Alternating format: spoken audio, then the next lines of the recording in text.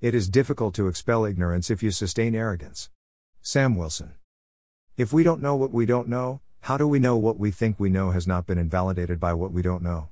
Or, is the reality we perceive already obsoleted by facts existing outside our awareness? Believing Earth is flat was never true, no matter the universal belief in this fact in the olden days.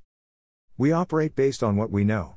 We run a new experience through the knowledge-based experience engine and fit it into a predefined category.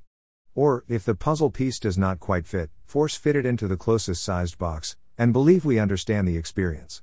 The categorization process relieves us of the hard work called thinking and is important to survival in situations oozing danger. See something that looks like a tiger and you better find safety.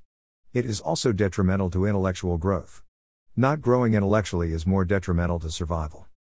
It is our own arrogance that assumes what we know is all there is to know. I find this cancerous disease to have metastasized in the brains at the extreme ends of both political parties, lesser toward the middle where people are unafraid to ask difficult questions that may subvert those beliefs they hold sacred, thankfully beliefs held more loosely than those held as gospel by extremists at either end of the political spectrum.